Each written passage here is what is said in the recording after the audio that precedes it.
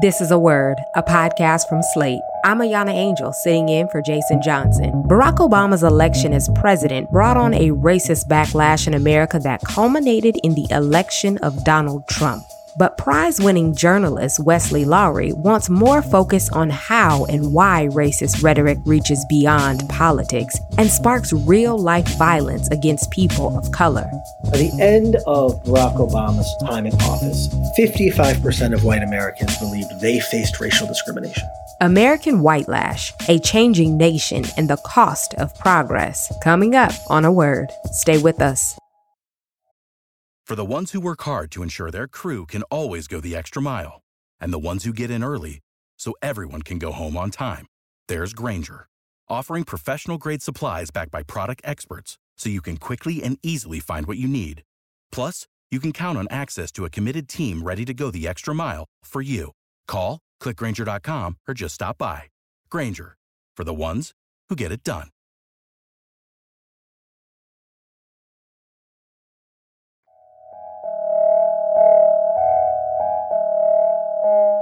Welcome to A Word, a podcast about race in politics and everything else.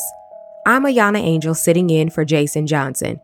It's hard to imagine now, but a few serious people once believed the election of America's first Black president meant the country was post-racial, that Barack Obama symbolized the end of inequality and open racism.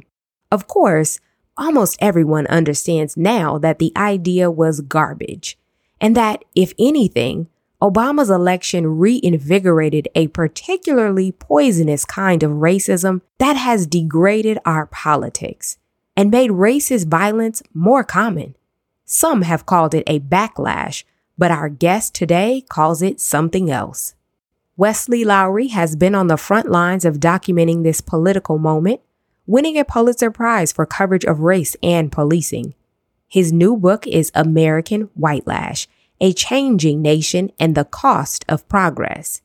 Lowery is also the incoming executive editor of the Investigative Reporting Workshop at American University, as well as an associate professor of investigative journalism there. Wesley Lowery, welcome to A Word. Thanks for having me. So Wesley, you state in the beginning of this book that race is a fiction, but racism is real. What do you mean by that, and why was it important to start the book there? You know, it may feel simple or elementary, but I just think in this time of such elevated grievance and division in our public discourse, it's really important to be specific about definitions. So when we talk about race, I think it's very important for us, especially in a context where this book actually writes and talks about white supremacists, like people who are avowed, who want a race war. It's really important to clarify that when I'm talking about race, I'm talking about a social construct. There are not biological races. And there are people who would preach that there are. And so I think it's important to draw that distinction. One of the reasons I think that's important is that if it's biological, if it's built in, well, then there's nothing we can really do about it, right? It's irreconcilable. But that's not what we're talking about, right? So if we're talking about the issues of whiteness, right, well, that's a social construct. If it's a thing that we've created, that means we can undo parts of it. Versus if it's actually about biology, well, then there's nothing we can do. And so for me, I just feel like that distinction, however subtle, is really important. Like I said, especially in a context when I'm writing about people who are literally avowed white supremacists who believe there are Black people, there are white people, there should be a race war, X, Y. I think we just have to draw those distinctions. Your book looks at the Trump years, but also on what was happening during the Obama administration. Why was it important to look at both of these periods, and what was the difference between how violent racists asserted themselves in each era? Well, I think that there's a few things. The first is that we can have a presentism in our public conversation and our dialogue where like everything happening now was unprecedented. It's never happened before. And I think we all know that the world is hyper complicated. History doesn't divide into these clean, like before this date, this was true. And then after this was true. Like it doesn't quite work that way. And beyond that, to look at the Trump years or the years we're living in now separate of what they were a response and reaction to? Would it make a lot of sense, right? In the same way, it doesn't make a lot of sense to try to understand why Barack Obama is elected if you can't understand the historic unpopularity of George W. Bush, or why you choose a senator with relative thin qualifications over, say, a senator who at the time had many more qualifications than Hillary Clinton, if you don't understand the unpopularity of the Iraq War. And so we understand that context really matters. And so you can't start the day Trump's elected without having a big sense of what has happened in the years prior to that. And in many ways, not just rhetorically, but also just very literally, Donald Trump and his movement, while they build on forces that have always been present in our politics and that were already building prior to Barack Obama, they are a clear and obvious response and reaction to Barack Obama, right? We elect a Black president, and in response is the rise of a nativist movement whose primary ideological planks are the Black guy isn't really one of us. He's a secret Muslim who's not from here. Build a moat around the country so no brown people can come in, and ban all the Muslims. It would be impossible to understand that outside of the context of the first Black president. We're going to take a short break. When we come back, more with journalist Wesley Lowery on his new book, American White Lash. This is A Word. Stay tuned. Judy was boring. Hello. Then Judy discovered ChumbaCasino.com. It's my little escape. Now Judy's the life of the party. Oh, baby, mama's bringing home the bacon. Whoa, take it easy, Judy. The Chumba life is for everybody. So go to ChumbaCasino.com and play over 100 casino-style games. Join today and play for free for your chance to redeem some serious prizes. ChumbaCasino.com. No purchase necessary. Void where prohibited by law. 18 plus terms and conditions apply. See website for details. You're listening to A Word. Today, we're talking about the book American White Lash with author and Pulitzer Prize-winning journalist Wesley Lowery. You focus on 6 incidents where political racism actually resulted in violence. Tell us about one of those incidents and why you structured the book this way. A big goal of this project was, if I was going to be writing about an era of increased racialized violence, it was important to capture the stories and experiences of the people who were the victims of that. And so what I look at through these different anecdotes are different types of people who face this violence. Immigrants, Black Americans, Jewish Americans, Sikhs and Muslim Americans, right? It is very important to understand like the distinct and unique histories, say, of anti-Blackness or anti-Semitism or xenophobia, right? But if we're going to look at white supremacy, right, and white supremacist terror, it's important to understand the intersections of all of those things. That the Tree of Life massacre in Pittsburgh, in which Jewish Americans are murdered, is unquestionably an act of anti-Semitism. And also, the reason that shooter went to that synagogue is because that synagogue was helping resettle refugees. It was also an act of xenophobia. And so it takes nothing away from our understanding of anti-Semitism. In fact, it enhances our understanding of anti-Semitism to understand the link between those things. That when Dylann Roof walks into Mother Emanuel Church in Charleston, or the shooter walks into the Top supermarket in Buffalo, those shooters just as likely would have walked into a synagogue or a mosque, would have driven to the border and massacred immigrants. And so that's not to say we should not understand it as anti-Black racism or anti-Black violence, but it is not solely and specifically that. And so for me, I thought that there was some utility in placing all of these things in concert with each other to help us understand this bigger, broader thing that's happening. That all of these are acts of violence in defense of whiteness, right? This idea of there being white Americans who have a unique claim, who now feel aggrieved, right? And these are attacks against people who by their very nature and essence threaten that whiteness, right? And they threaten it because they are Jewish, or they threaten it because they are immigrants, or because they are Black, but there's a similarity. I think the second thing I wanted to do was capture and get at the sense of how our mainstream political rhetoric plays into these moments. We know about the sociology of prejudice. We understand and know that when you dehumanize a set of people, other people stop treating those people as humans. And so I start the book with the death of Marcelo Lucero, who's an Ecuadorian immigrant who lives in Long Island. And he dies, he's murdered within days of Barack Obama's election. The conditions that lead to Marcelo Lucero's death are in place long prior to Barack Obama taking office.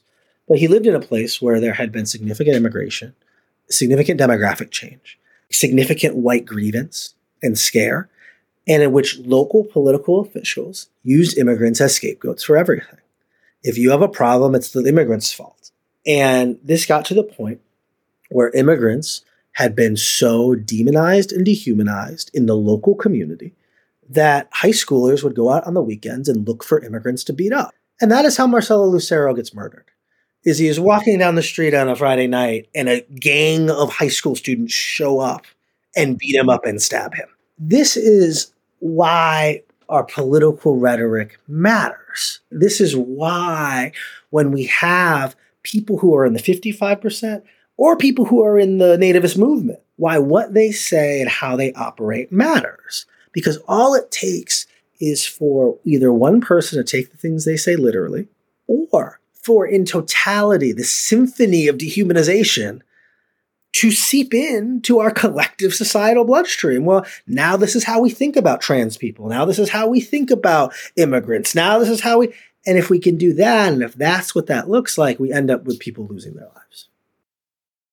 So Wesley, arguably your origin story as a national figure in this kind of journalism begins in Ferguson, Missouri, covering the aftermath of Michael Brown's death. For folks who are unfamiliar with your story, tell us a bit about how you ended up in Ferguson and how that impacted your work moving forward. So I was, at the time, a political reporter at the Washington Post. I was covering Congress and national politics, not specifically issues of race, but I did often do stuff that was about race and justice. And I happened to have a bag packed. And so when Michael Brown was killed in Ferguson, I was the reporter who raised my hand and was sent out there. And I ended up spending several months on the ground doing that work. And then several years following that, covering issues of race and justice, specifically around issues of race and policing and data and policing.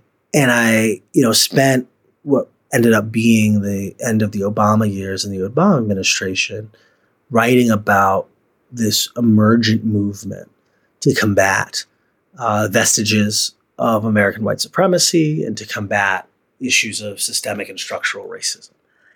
And as the Obama years give way to the Trump years, I found myself thinking a lot about what is my role as a journalist who writes about these issues. How do I navigate that? How do I think about that?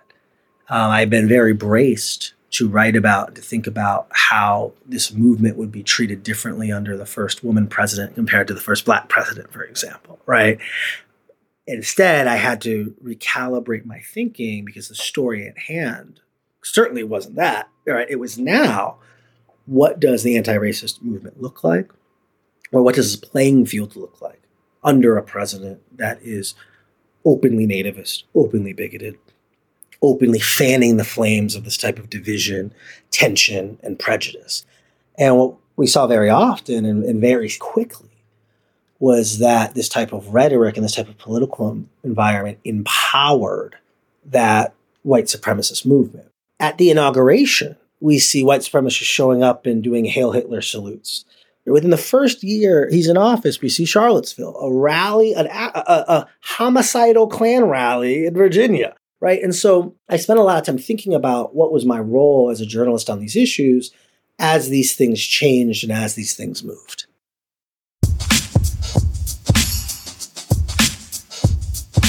We're going to take a short break. When we come back, more about the book American White Lash with author Wesley Lowery. This is A Word. Stay tuned.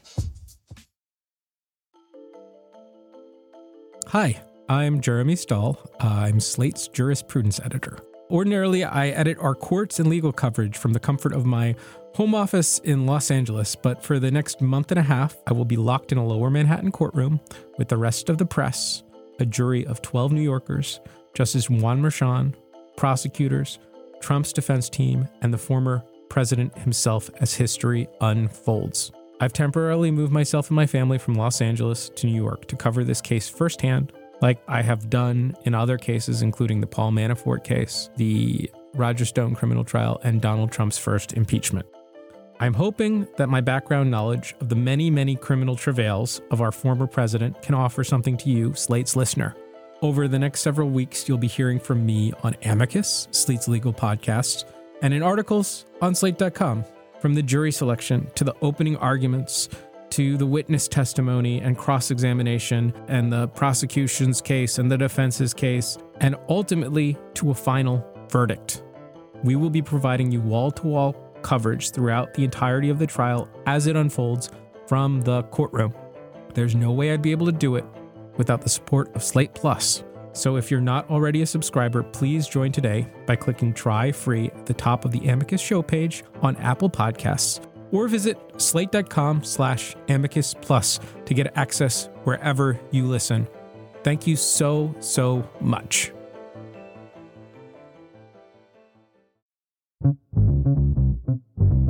You're listening to A Word, and I am Ayana Angel filling in for Jason Johnson. Today, we're talking with journalist Wesley Lowery about his new book, American White Lash, A Changing Nation and the Cost of Progress. You've said that mainstream media frequently oversimplifies narratives of Black victims and survivors of racist violence. This terrible thing happened to these Black folks, but they're resilient and forgiving, blah, blah, blah, right? In a recent interview about your book, you talked about a Black woman in Buffalo who had a very different response to the racist massacre there. Tell us more about that and why you think it's important to portray a more complicated version of the aftermath of this type of violence. So this is a reference to a piece that Jasmine Hughes of the New York Times wrote. And she wrote this profile around the anniversary of the mass shooting in Buffalo. And it was of one of the family members of one of the victims. It opens with this woman recounting all the different ways she fantasizes about killing the person who killed her loved one. And I just thought there was a ton of beauty in that. And what I mean by that is it allowed this Black woman who had been victimized, and this piece allowed her the space to feel the full range and complexity of human emotions. And I just think that that's very important. We often go through a very specific set of emotions. Something terrible happens, and it's like, what could this be? How did it happen? Were they really a white supremacist? Were they not? Right? Then we have this like dumb bad faith fight about that for a bit. Then it becomes explicitly clear what happened and how it happened. And then we go, well, there's no explanation for hatred. Let's have a vigil. Look at the Black people. They're forgiving everyone. It's amazing. And then we move on with our lives. I think it's very important for us to actually sit in and sit with reality. Who are these people? What did they believe? Where did they come to these ideas from? What individuals and institutions within our society reinforced these beliefs? The problem is when we allow ourselves to ask those questions, we land on uncomfortable answers. Obviously, you're immersed at all times in some of the worst news for Black people. Just from a mental health perspective, how do you handle that? How do you maintain your Black boy joy with all of this surrounding you? I think that for me, I've always been like kind of a self-serious person. I've always been the kid who's like, let me read the newspaper, see what's going on, and so I get an odd joy from that to begin with, right? Broadly, right? Which is important. There's not necessarily a separation between those things for me because of the weird way my brain's set up. But I think one thing that's true for me and one thing I know is that, one, I think, and I didn't appreciate this enough at the beginning, and I appreciate it much more now, just really having community, truly, just like the group text, the place to be able to turn off the code switching and talk the way I want to talk about it and not be thinking about it for public consumption or the way some bad faith actor is going to misread the thing I said. Just being able to communicate and live and talk through and think through, I think can be very important and very helpful. Second, for me, and this is not for everyone, but when we see things that are broken, that don't work, that feel like injustice or feel wrong, there's a desire for us to do something, right? I think it's why we see hashtags trend. It's why people give money. It's why in these moments there's suddenly this burst of activity because everyone is saying, I want to do something. I want to register. What I appreciate about the role that I get to play is that in those moments, there's something very clear and very specific for me to do. that when we watch a video of Philando Castile or George Floyd, or when we see unrest in a city, or I have a job and a role to play. I can get on the phone, I can call people, I can read some books, I can help contextualize. My job is to help other people process and understand.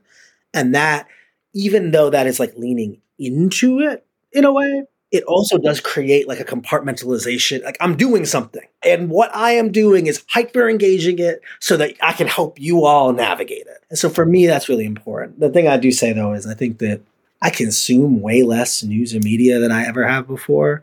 If what we want to do is be rigorous and contextualized, a lot of times we have to step off of that treadmill of like this new thing. It's like, all right, let me like actually sit down and methodically read, which means ignoring all this noise coming in from 19 directions all day. And so making sure that when I'm engaged, I'm trying to do it in a way that's thoughtful, that's contextual, that moves slow, that's not about the politics of a given moment, but is actually rooted and grounded in. And I have to say, my life is a lot better off for that. For people who want to fight the rise and consequences of racist violence in our society, what would you hope that they take from this book, and what would you encourage people to do? I think first and foremost, I hope that they take the lesson that we are not going through anything right now we have not gone through before. That while history doesn't necessarily repeat, although sometimes it does, it almost always rhymes. And I say that, and I mean that as a means of encouragement almost, right? That it can actually feel daunting if it feels like the thing we are facing is like this new existential thing and not just how America works and how it has always worked. And that we are empowered with better tools and better communication, a better grasp of our history, and more access to more things than ever before. That if the anti-racist activists in the NAACP was fighting this in 1916, you know who's way better positioned to fight it? Us today. I think that's important. I think secondarily, the sense that these are not isolated, inexplainable, inexplicable occurrences, that this all fits into a bigger reality of things that are happening. And I think understanding that context potentially then helps us redress and address that reality. And then third, I just think that, especially at a time when we're seeing our educators come under attack, we're seeing books be burned and banned, when our own history is under full frontal assault by nativist partisans, I think it's extremely important for us to defend it. At a time like this, simply telling the truth in public is an act of activism. It's a radical act. Writing down our history, writing down what's happening to us today, and just having the audacity to tell the truth is unquestionably an act of activism. And so that in a time when many people are arguing that objective truth and reality doesn't matter, that our history doesn't matter, that having a commitment to continuing to tell these stories, to place them in the correct context, I think that's something that all of us can do, and to be students of it. When people are banning books, one of the most radical things you can do is go read some books, right? And so I think that something very simple all of us can do in this moment is engage in our history, engage in our education in these ways. Again, as a means of personal protest to an environment right now where we have powerful people who are extremely invested in denying us accurate understandings of the world we live in.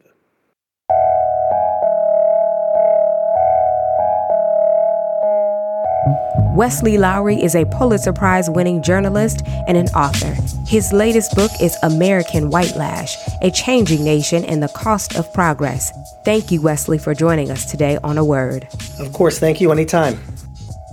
And that's A Word for this week. The show's email address is aword@slate.com. This episode was produced by Ayana Angel. Ben Richmond is Slate's Senior Director of Podcast Operations. Alicia Montgomery is the Vice President of Slate Audio. Our theme music was produced by Don Will. I'm Ayana Angel. Tune in next week for A Word.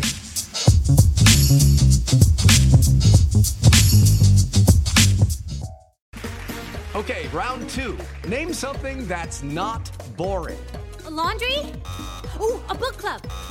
Computer solitaire, huh? Ah, sorry, we were looking for Chumba Casino. That's right. ChumbaCasino.com has over 100 casino-style games. Join today and play for free for your chance to redeem some serious prizes. ChumbaCasino.com. No purchase necessary. Void where prohibited by law. 18+ terms and conditions apply. See website for details. Hi, this is Dahlia Lithwick, host of Slate's legal podcast, Amicus. If you're listening to this show, you might be interested in Amicus's live show that we're hosting in Washington, D.C. on Tuesday, May the 14th. My colleague, Mark Joseph Stern, and I will be talking to some amazing guests, including Sherrilyn Ifill and a sitting state Supreme Court justice, all about how originalism, a relatively recently invented way of interpreting the Constitution, has taken over the Supreme Court and radically reshaped the law. It's been doctrinal rocket fuel for the conservative legal movement and facilitated the rolling back of abortion rights, the expansion of gun rights, and the obliteration of the separation of church and state. And as another wildly consequential Supreme Court term careers to its end, the court's originalists are on a tear.